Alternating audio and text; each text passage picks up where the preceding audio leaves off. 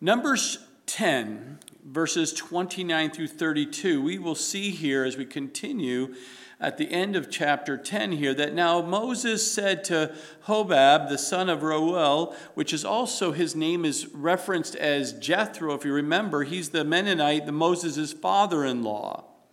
And we are setting out for the place of which the Lord said, I will give it to you. Come with us, and we will treat you well, for the Lord has promised good things to Israel. And he said to him, I will not go, but I will depart to my own land and to my own relatives. So Moses said, please do not leave, inasmuch as you know how we are to camp in the wilderness, and you can be our eyes. And it shall be, if you go with us, indeed it shall be that whatever good the Lord will do to us, the same we will do to you.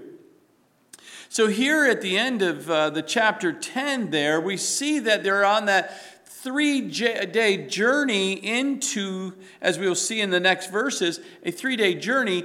And Moses recognizes that even though God is by cloud and by fire, the clouds moving as God's guiding them to tell them to when to go and when to stay in camp, Moses recognizes he can't do this on his own, that God uses godly people, godly men to help and assist this leader, Moses, in leading the people across the land. And Hobab, which is his brother-in-law, is very important in this role because he understands, it looks like, in the scripture here, he says, you know how, come with us, because you know what's going on here. You know how to set a place and go through this whole camping situation there in verse 31. You know how we're to camp in the wilderness, and your eyes can see things and understands what's going on in the wilderness as we're going across. It would be very helpful to me as a leader leading God's people.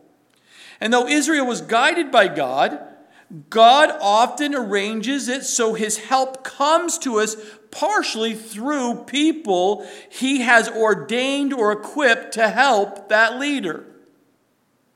And so he's now pleading, he's kind of petitioning, he's not just taking a simple no from Hobab, he's actually saying, he's not taking the no, he's like, wait, I hear you saying no, but let me tell you, let me encourage you here, there's some benefits here, because God is going to bless his people, and you're going to be blessed along with us. We'll make sure you get blessed too from all what God's going to do. So he's kind of letting them know, come along, join in with God's fellowship here and God's people, and you're going to be blessed as well.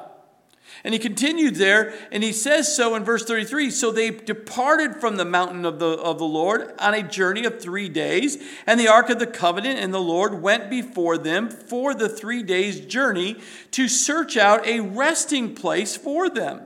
And the cloud of the Lord was above them by day, and when they went out from the camp, so it was whenever the ark set out, that Moses said, rise up, O Lord, let your enemies be scattered, and let those who hate you flee before you.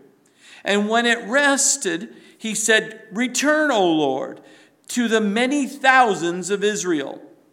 So here at the end of chapter 10 here, finishing here in chapter 10, we see that as they begin the journey to the promised land, their first journey that guided by God is going to last for about 3 days. And God's guidance and presence will be right there with them. And they're not by themselves in this journey. God is going about them. They're to follow this cloud no matter where God led them. They were to just follow God. They weren't to tell the cloud what to do, tell what God what to do. They were to just follow. And if they were to camp in a rough place, they did it. If they were told to go on from a comfortable place and go to a comfortable place, they did it. If they were allowed themselves to be guided by God and not by their own desire and comfort and ease, they were just to be a surrendered life to God and go wherever God guided them to be.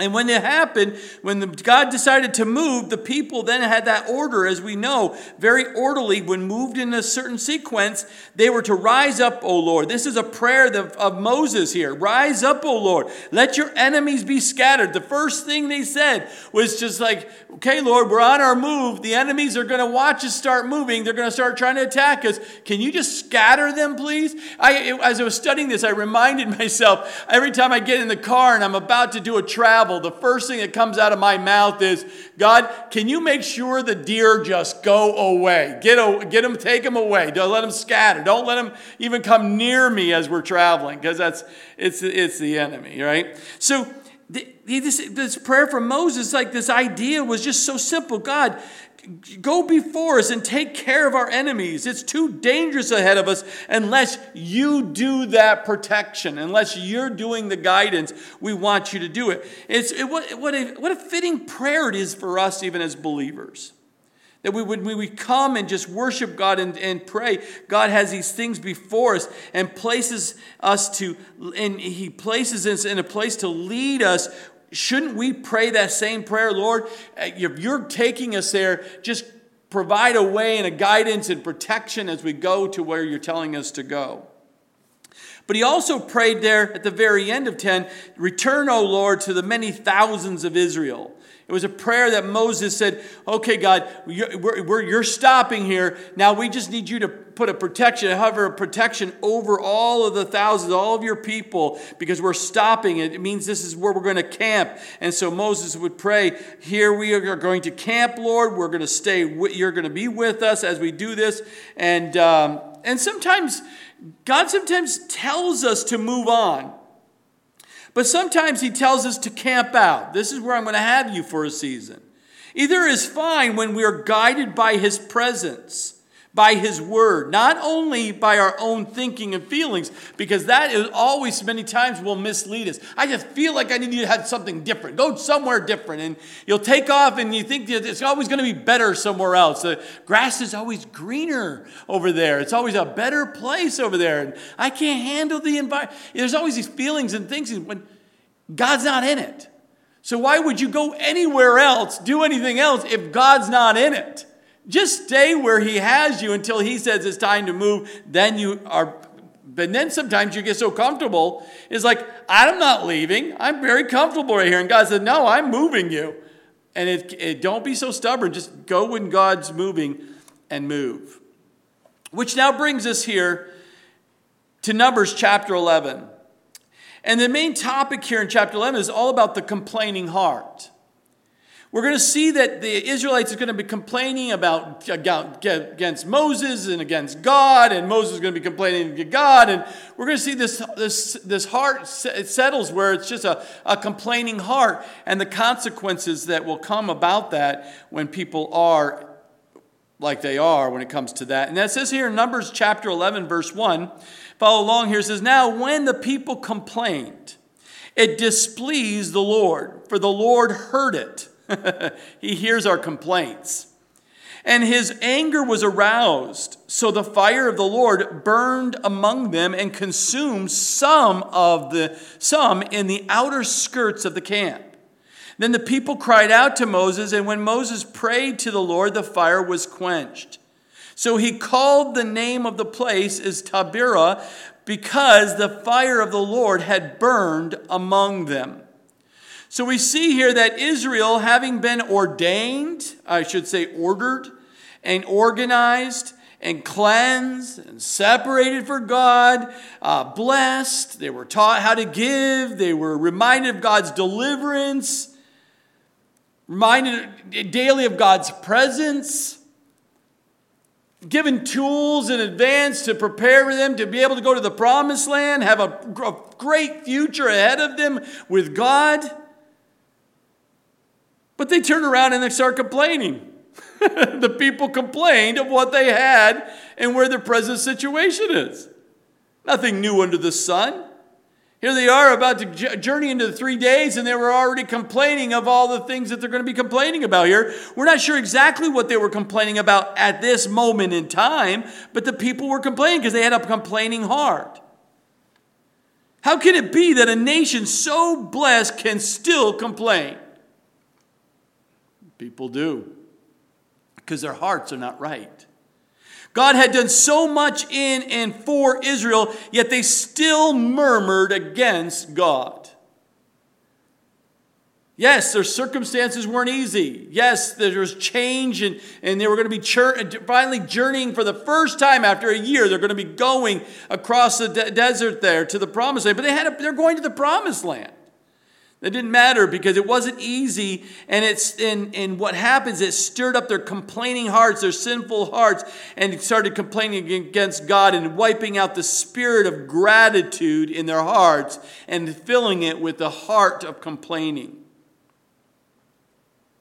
And that was heard by the Lord, and it displeased him. It did not please the Lord when you have a complaining heart. And this was a simple case of cause and effect. Our complaining hearts displease God because it shows so little of gratitude that we have in our life of what God has provided for us and what has done in the past and the faith of what he is currently doing right now and in the future in our lives. And when you take your gratitude off and worshiping of God and what he is and who he is, what he's done and going to do in your life as he's promised in the word of God, you can then move from a gratitude heart to the complaining heart. We aren't even told exactly what they were complaining about, but perhaps it was because of their complaining is just in their general dissatisfaction or discontentment of their situation in life at the time. I just feel like complaining because I'm going to find something to complain about. Complaining, and not for any one great reason, but because that is what was in their heart at the time. But notice here who was complaining. It was those complaining, some of them were consumed because they were on the outskirts of the camp. They're just peripherally, they're part of Israel, they're part of they're part of the God's people, but they're always living on the outskirts. Not in the middle, not dwelling within the middle, but living on the outskirts, just on the fringe, to be able to identify themselves as someone else. Are you part of this? You part of this? Oh yeah, we're right here. Yeah. It's those attitude and that mindset of that outer skirt of the camp people. These people stayed on the outskirts just enough to identify with God's people, but they weren't really committed to be part of the people. They weren't close to God's people. They weren't intermingling with the God's people. They were just staying on the outskirts of people just so that they can have some kind of peripheral identification with them. I find when you just stay just at arm's length away, just showing up once in a while just to identify yourself as a child of God. You call myself a Christian, I think. They're the ones you're going to find, find yourself more of a complaining heart versus a gratitude heart. And we see that God's displeasure or displeased as he was about these individuals, the fire of the Lord burned them. God brought down the fire, man, down on these people for complaining against him. Israel had valued God's fire by night because it not only provided probably light and warmth, but also the fire protected any enemy coming even close to the camp. There was a wall that protected them, and they loved God's fire when it was for their benefit. It was a symbol of his presence at night. But now that same fire, the fire in the presence of God, becomes somewhat of a two-edged sword for them.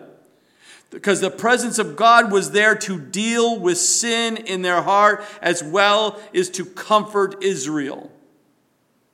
And what happened?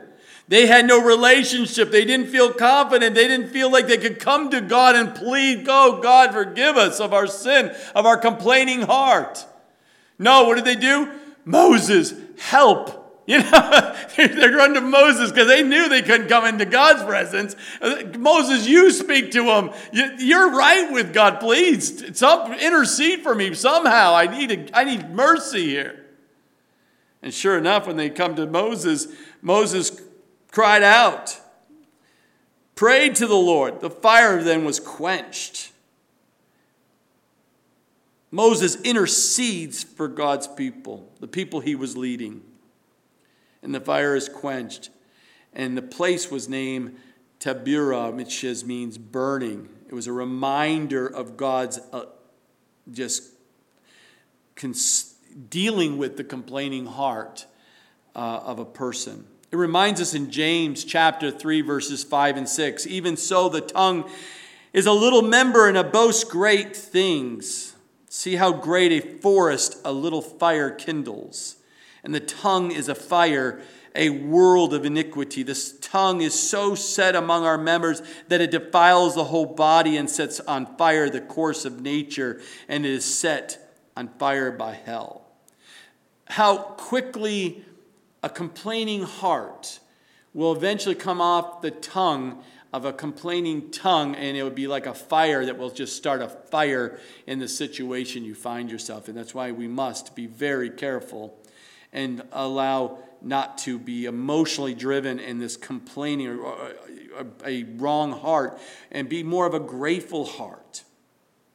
Because this complaining heart causes damage not only to God's reputation, because you represent God as a child of God, but it absolutely ruins our witness for the Lord to the people around you, because you just blew it, but with a tongue, what you say and how you complain and murmur and complain about the things going on in your life. So what's the lesson learned here on that? Don't be a complainer.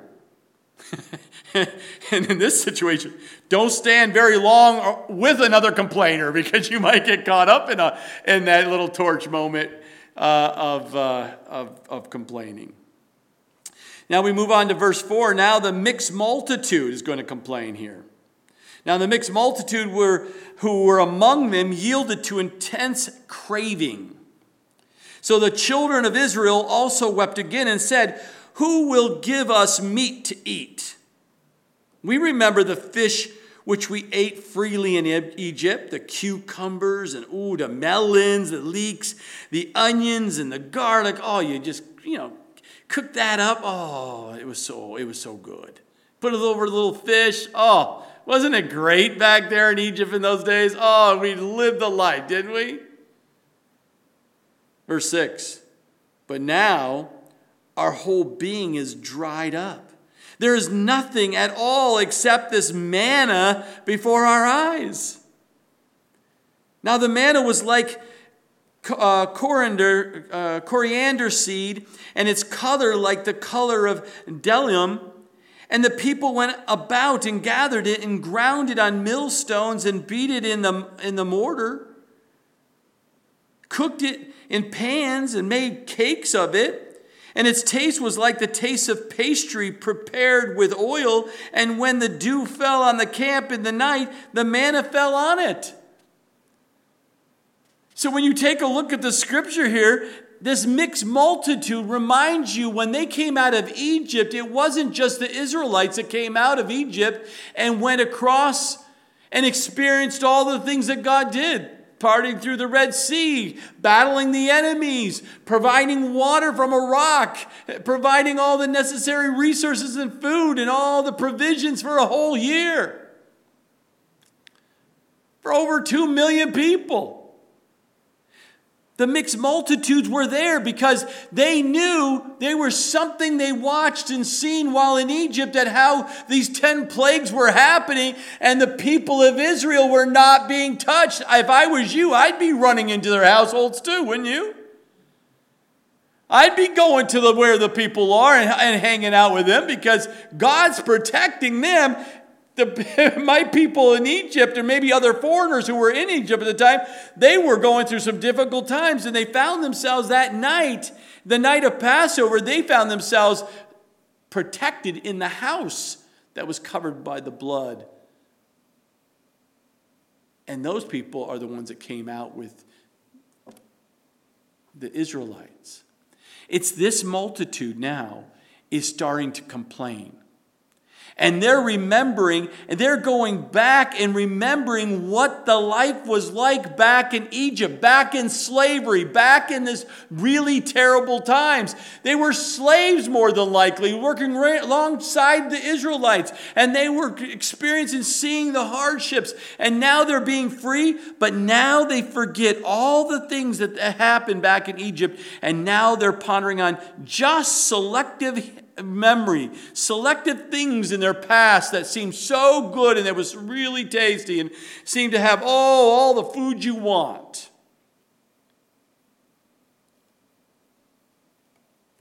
But what they're doing is these mixed multitude, the ones who probably didn't want anything to do with the God of Israel, not all had this genuine, real relationship with God. And this is true of the visible church as well today, which Jesus said would contain good and bad in the body until the final harvest. And we see that in Matthew 13, verses 24 through 30, and verse 26 through 43.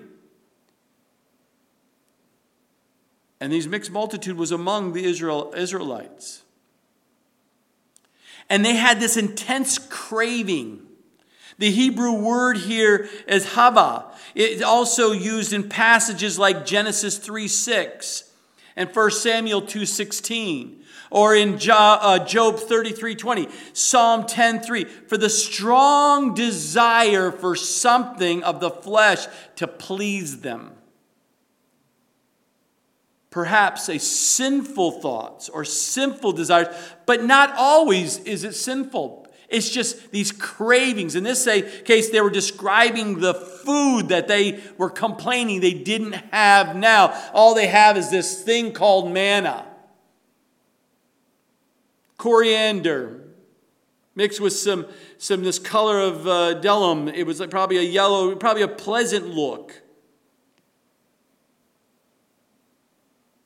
And what they were looking for was meat. Give us some meat.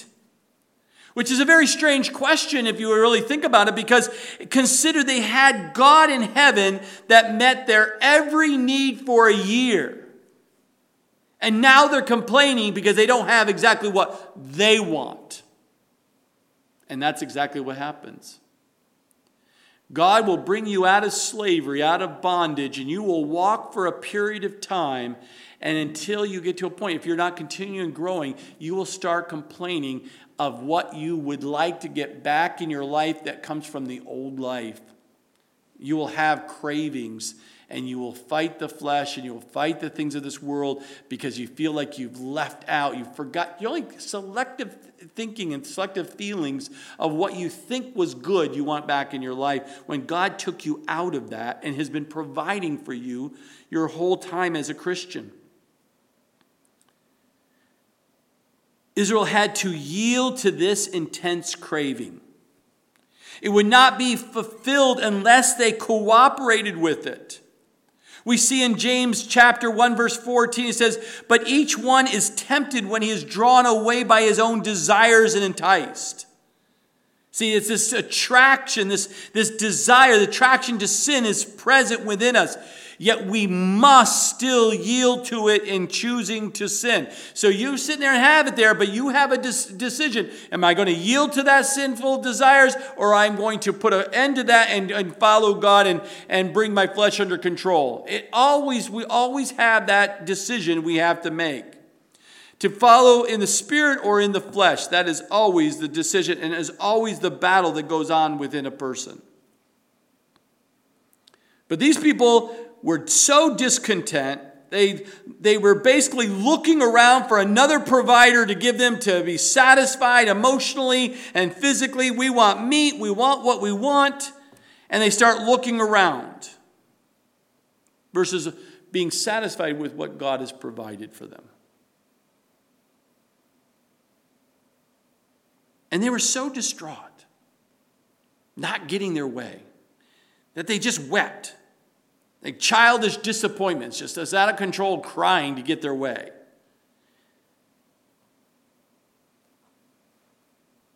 I mean, tears of repentance. Tears of sorrow over sin and or joy for the Lord and weeping for the joy of the Lord can be such a beautiful thing before God. But many tears are shed by many people, even by believers, but they're just tears of childish discontentment. Israel could have provided meat for themselves. You ever really think about that? We talk about, oh, God provided manna like they didn't have any food. They had animals with them. They could have grown something. They could have killed the animals and had food for them. God did not prohibit them to hunt animals that were in the wilderness. Nor did he say you couldn't have the food of the flocks so that they could slaughter for the meat.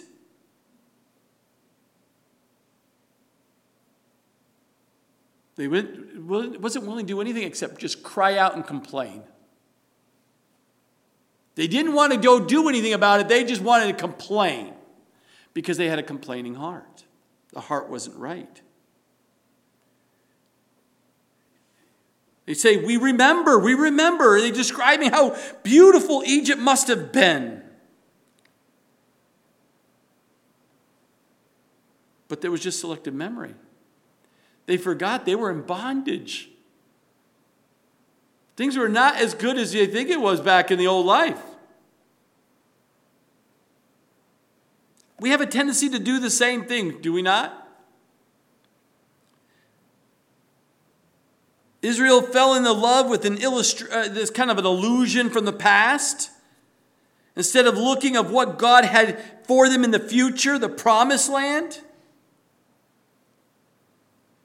which was truly the land of milk and honey.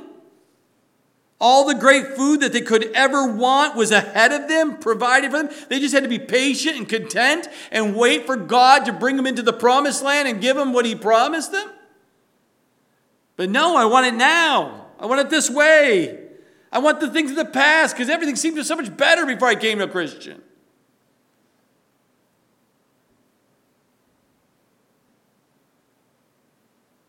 Remember, God's best is always in front of us. Always ahead of us, never behind us. We're not to ever look back. We're always looking forward as God leads us and promises us with his promises to moving forward. All they could do is, there's no meat. It's only except this manna. It's all you've got given us is this manna. Complaining, it's just manna. It's not exciting enough. It's boring. Look at this. It's all we're going to get. All it is showing the heart is a heart of lack of gratitude. And that lack of gratitude was nothing less than having despised the Lord. We see that in verse 20 of chapter 11. God is our provider. And to despise what he provides is to despise him.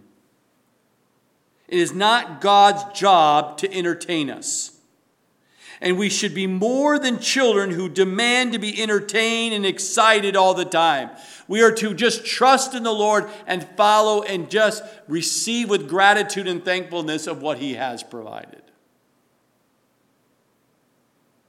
All they could do is this complaining heart. They sense the drying up, and that's exactly as a Christian today. The more you complain, the less gratitude and thankfulness, you will dry up spiritually, and you will complain more and more and more, and you will spiral out of control. They did the same thing. They even said it. Now our whole being is dried up. Because why? Because the complaining heart romanticizes the past, but it also exaggerates the problems of the present. Have you ever noticed that? The drama always seems more than it really is when you have a complaining heart. You always think everything was better and it was so great in the other place I was at. And it can happen where you live. Oh, this is a terrible place. The worst place I've ever lived. You can never come to the North Country. It's terrible. It's horrific.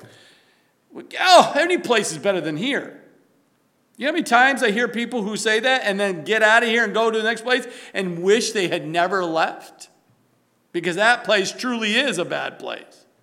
But their complaining heart's going to complain about that place too. Because they're not thankful and grateful in where God has them at the time. So you're going to always complain. Next place, next place, next place. Next job, next job, next job. It's always a complaining heart. It's always going to complain wherever they're at. It's a sign of a heart that is not right with God. And yes, you will dry up as a Christian. You'll start drying up. And one of the things, part of this little statement that they have here is this manna tastes like a pastry prepared with oil. Do you know what that definition is to me? A great donut. Is it not? It's a great donut. That's exactly what I said. This is what they're talking about. God provided this beautiful, nourishing thing called manna, and it must have been such a savory little donut. It's just as a pastry prepared with oil. What could you have better being in the wilderness than a great donut? Oh, old-fashioned. Oh, love it. Verse 10. Now we see the complaint of Moses here. In verse 10, then Moses heard the people weeping throughout their families, everyone at the door of this tent, and the anger of the Lord was greatly aroused. Moses also was displeased. So Moses said to the Lord, why have you afflicted your servant? God, why are you doing this to me? And why have I found favor in your sight that you have laid the burden of all these people on me? Oh, the weight is too much. Did I just conceive all these people? Did I birth all these people? Did I begot them? Were they part of my family tree here? That you should say to me, carry them in your bosom as a guardian carries a nursing child to the land which you swore to their fathers? Am I like their mother? To hear all these complaints going on here and I have to carry them like I put them in. I birthed all these people? You gave them to me. I didn't ask for them. Verse 13, where am I to get meat to give to all these people? He's automatically sitting there. I'm going to please the people, appease these people to get them to stop complaining. It's always a challenge of a leader of people. If you're not careful, people complaining, you always have to satisfy them with what they're complaining about. That's a danger. For they weep all over me, saying, give us meat that we may eat. I am not able to bear all these people alone, because the burden is too heavy for me. If you treat me like this, please kill me here and now. Oh, such drama. If I have found favor in your sight, and do not let me see my wretchedness. Woo! Moses go off on the deep end here. Talk about emotional. He's overwhelmed as a leader, trying to manage and lead over 2 million people. Oh, and the complaining, his percentage of favoritism must be in the low 20s by now. He's not polling very well among the tribes. And so what does he do? Oh, let me figure out how am I going to get the meat to him. He's going to try to satisfy him to get his popularity maybe back up. And all he's doing is that the anger of the Lord was so greatly aroused, it even absolutely displeased Moses. It's this childish weeping. In the language, the original language is not just weeping, but rebellion. The people were rebelling now in the camp. This mixed multitude, the Israelites, absolutely rebelling of the people, not only angered the Lord, it displeased Moses as well. And the frustration drove him in this frustration to God. God, you gave me these people. Why are they complaining? Why are they like this?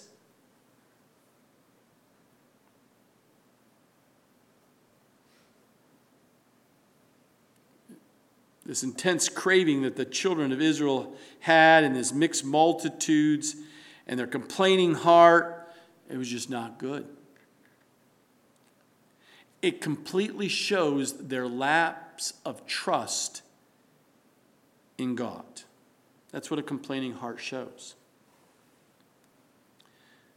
Moses seems caught off guard or surprised by the people's rebellious hearts here, complaining hearts. And then he shows that frustration to God, and he comes to God and just frustrates, and he says, I can't take it anymore. They're weeping all over me. They're just crying and rebelling, and they're just doing all these things. Just, God, I can't take it. Just take my life. Kill me here and now. The overdrama, the overreaction of a leader who is not coming back to remind the people of God and what he has done. He's overwhelmed by these rebellious people, and he goes to God instead of calming his heart down and not to worry and not be anxious and just praise God and knowing what God has done in and through their lives this past year, what he's taken him to, and just settling his heart. He just starts getting wrapped up with the rest of the people and start complaining to God about the situation at hand. That wasn't a wise choice of Moses. Why have you afflicted your servant? Why have you allowed this trial in my life, God? Here I am serving you, God. I'm being faithful, God, and now there's trials in my life. The complaining is going on. The people are rebelling. What have I done? What are you doing to me here?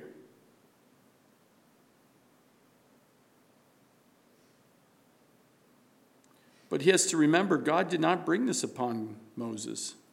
It wasn't God who did this. These were these carnal, ungrateful people who were living in and among the people here. Yet God did not directly afflict Moses with this, but he ultimately allowed this in his life. And God allowed this for the same reason God allows any affliction in our life. If he allows this affliction of any kind of affliction or trial or tribulation in our lives, it is to compel us to trust him all the more with your life. To partner with him in overcoming obstacles and situations and challenges in your life. God allows it so that it will compel us to come and run to him.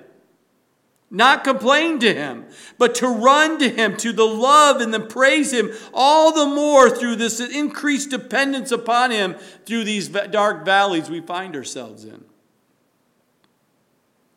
And when you do that, you see the great deliverance he brings in your life.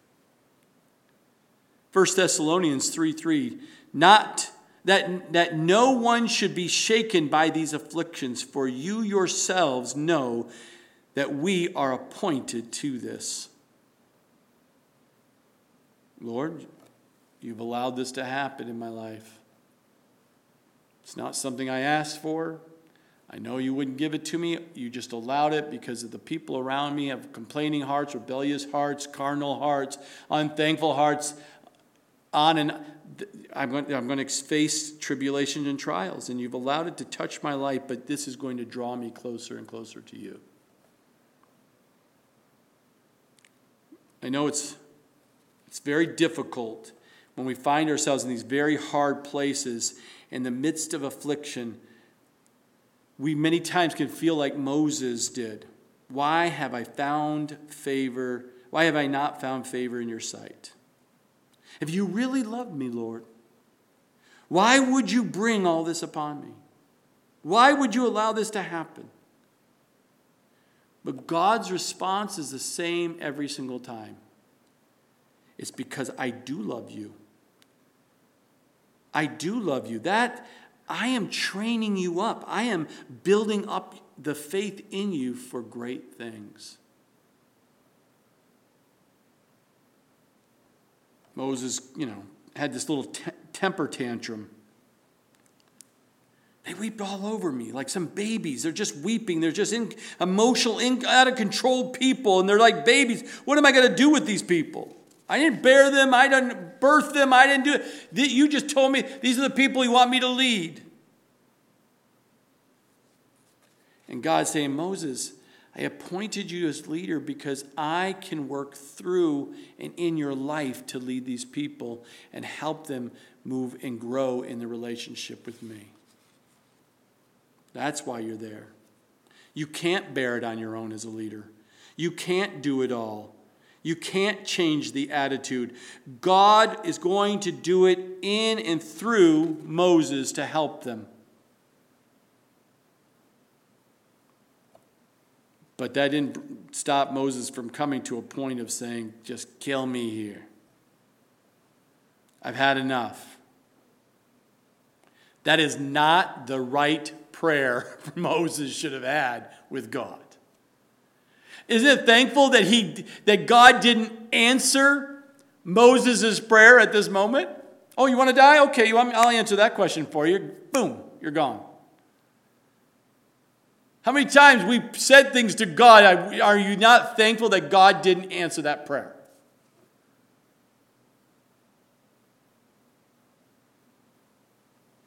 And then he didn't answer the prayer when he said at the very end, do not let me see my wretchedness. This prayer God would not answer because God wanted Moses to see his wretchedness. His inability to fix this problem. Apart from the mighty hand of God, God wanted to say, I want you to see it clearly that you can do nothing apart from me. And when Moses sees his wretchedness, his weaknesses, his shortcomings, then he can be strong in God's strength because he knows that he's partnering with God and God is on his side. And it's God's strength that's going to make him perfect in weakness, we see in 2 Corinthians 12:9. In verse 16, so the Lord said to Moses, gather me 70 men of the elders of Israel, whom you know to be the elders of the people and the officers over them. Bring them to the tabernacle of meeting, that they may stand there with you. Then I will come down and talk with you there, and I will take up the spirit that is upon you and will put the same upon them, and they shall bear the burden of the people with you, that you may not bear it yourself alone. What a beautiful moment where God takes this leader Moses. He says, I can't bear this on my own. He says, great, I'm going to bring 70 elders. I'm going to bring these elders, these godly men who are already serving in a way of capacity of leading as elders for the people. Bring those 70 here, and I'm going to take the spirit of me that's been upon you to lead these people. I'm going to take that same spirit and place it on them, and they're going to be right there alongside you to serve and take care of the people. Moses was not to pick these men. He thought might become elders. that looks like it might be a good elder. He might look like a good elder. No, he was to pick the men who were already known as elders, or shows the fact that they had wisdom of God. They had their conduct in line with God. Their ministering to others was a natural thing that God had been doing in and through their lives. He was to pick those men. This wasn't supposed to be a mystery who was to be an elder or not. They were already had a desire. God was already working through their life, and Moses could just see it in their lives that they were people that God was working through as elders. Elders are made by God, but recognized by Moses. And the very first call of the elders was simply to be there with Moses before the Lord. And they were to support and strengthen Moses just by their presence and being along his side.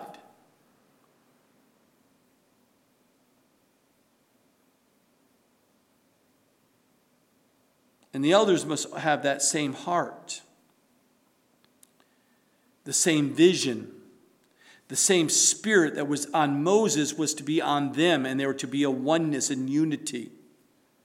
And if there's not, there would be no agreement among the leaders of the nation, and it would cause a disastrous result. And it's so true in the church today. That God brings men alongside to help me and encourage and be there to work and minister to the people. But we have to be one accord. We must have the same vision. We must have the same heart. We have to have the same spirit. All doing what God's called us to do here. And with that unity, it helps move the people in the right direction. And not disastrous division. The elders were there to help Moses carry the spiritual load, to help him carry for and minister to the people, to be a support for him in the ministry. God's help was going to come to Moses as Moses had prayed, but it would be through the support of godly men. And that's exactly how God does it even today. Verse 18, then you shall say to the people, consecrate yourselves, for tomorrow you shall eat meat. For you have wept in the hearing of the Lord, saying, who will give us meat to eat?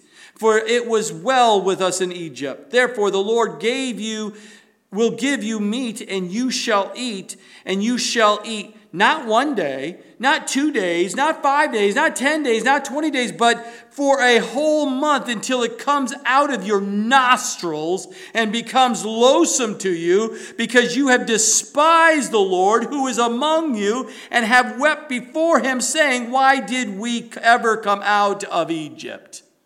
Why did you ever save us from the world? Woo! This is a mighty thing here. God says, oh, really? You want meat? Okay, I'm going to give you so much meat, you're going to gorge on it, and it's going to become absolutely vile to you. You're going to throw, it's going to come out of your nostrils when you're over the porcelain thing here around some hole, and then you're throwing up. It's going to come out of your nostrils. It'll be so much. Be careful what you ask for. You might actually get more than you asked, more than what you thought would be, and becomes actually loathsome. It was a way that the Lord was going to chasten the people by giving them exactly what they want. And a lot of it. So much that they would become sick to their stomach. Why? Because they denied and doubted the goodness of God's deliverance. It's dangerous for a Christian to entertain the thought, I wish I had never decided to follow Jesus. I had it so much better in the world. It's those kinds of thoughts, if they come, must be put away immediately. You must bring that thought under captivity quickly. We can never deny or doubt the goodness of God's deliverance of saving you and bringing you out of the old life into the new life. Verse 21, and Moses said, the people whom I am among you are 600,000 men on foot, yet you have said, I will give them meat, and that they may eat for a whole month. Shall flocks and herds be slaughtered for them to provide enough for them? They're starting to question that. Wait a minute. How are you going to provide a whole month worth of volume of meat for every day for a month for over 2 million people?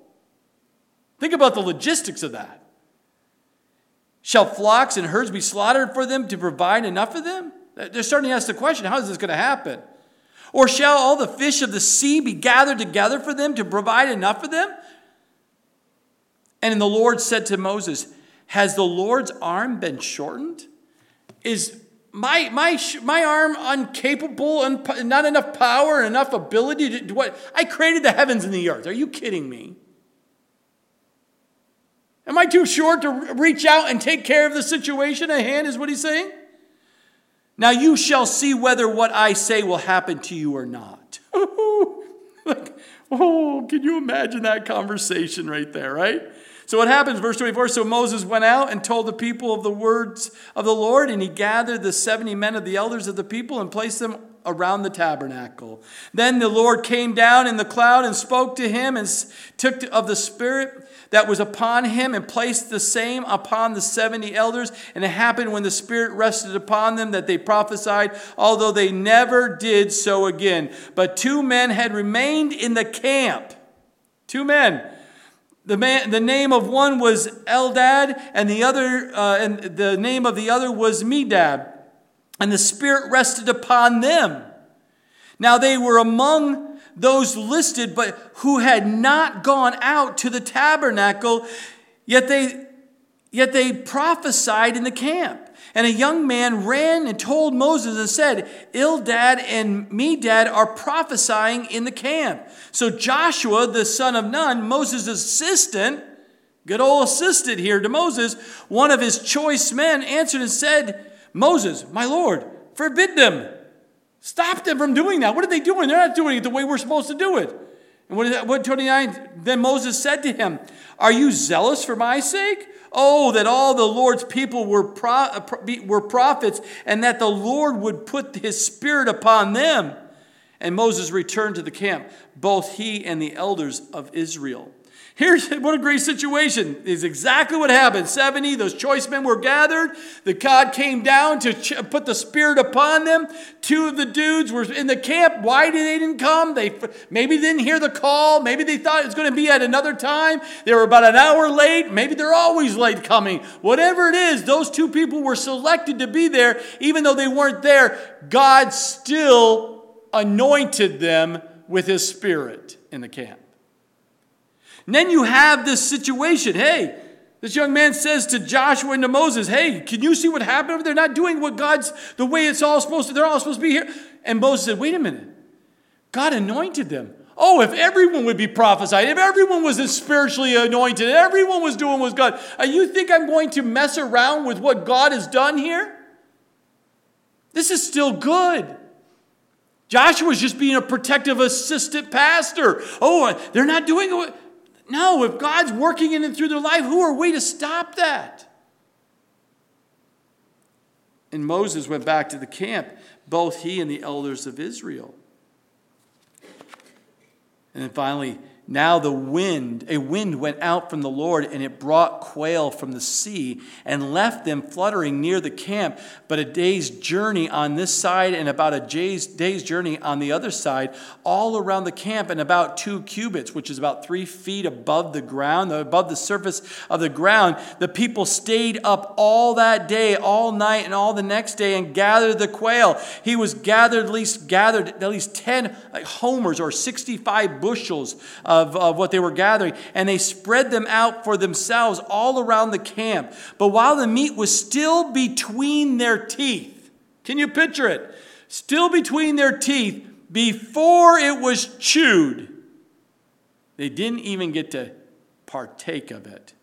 The wrath of the Lord was aroused against the people, and the Lord struck the people with a very great plague. So he called the name of that place Kibroth Hattaavah, because there they burned the people who had yielded to craving. From Kibroth Hattaavah, the people moved to Hazeroth and camped at Hazeroth. So here miraculously God directed a huge number of quail to camp of Israel, where they were killing and were supposed to be eating this quail. Back in this area, quail was a migration. It was a bird that migrated across the Sinai wilderness every year. And it has been recorded that the Arabs living near that region could catch between 1 to 2 million quails during their autumn migration with nets. So you can see that God used this migration. The quail came across the camp about 3 feet above, and they were just catching them right at 3. They didn't have to bend down to get it. God had miraculously provided the meat necessary for a whole month's worth. But notice that while they were just before they could just put it in their teeth to chew it and partake of it and fulfill that craving, that fleshly craving they had, the Lord sent a plague, and many died. Psalm 78, verses 27 through 31. He also rained meat on them like the dust, featured fowl like the sand of the seas, and he let them fall in the midst of their camp, all around their dwellings, so that they ate and were filled. For he gave them their own desire. They were not deprived of their craving, but while their food was still in their mouths, the wrath of God came against them and slew the stoutest of them and struck down the choice men of Israel. Psalm 106, verses 13 through 15, they soon forgot their works, and they did not wait for his counsel, but lust exceedingly in the wilderness and tested God in the desert. And he gave them their request, but sent leanness into their soul. Be very careful, my brothers and sisters, that you don't lust after cravings of your flesh. You just might get it. And it may result in a very bad situation in your life. God could allow that to happen in your life to bring about a discipline that you and I do not want to have. Why would you even lust after the flesh or have the pride of life, lust of the eyes? None of that. When we allow ungodly cravings to rule our lives, God may send what we crave, and leanness will come into your soul as well. This was a very strict judgment. But it was a help to Israel because it taught them to not be ruled by their cravings. Then it was a huge help to the nation because the promised land people must be ruled by more than their physical and emotional appetites. They must be ruled by the Spirit of God in their lives. And you notice here that the name of the place is Kibroth Hattaavah, which means graves of lusts and craving. How many have had their cravings be their grave? It brings the death of them. Spiritually, physically, emotionally. A spiritual death because they yielded to their cravings and never found victory over their lusts. God will discipline to try to bring his children back to fully trust in him and not have that complaining heart.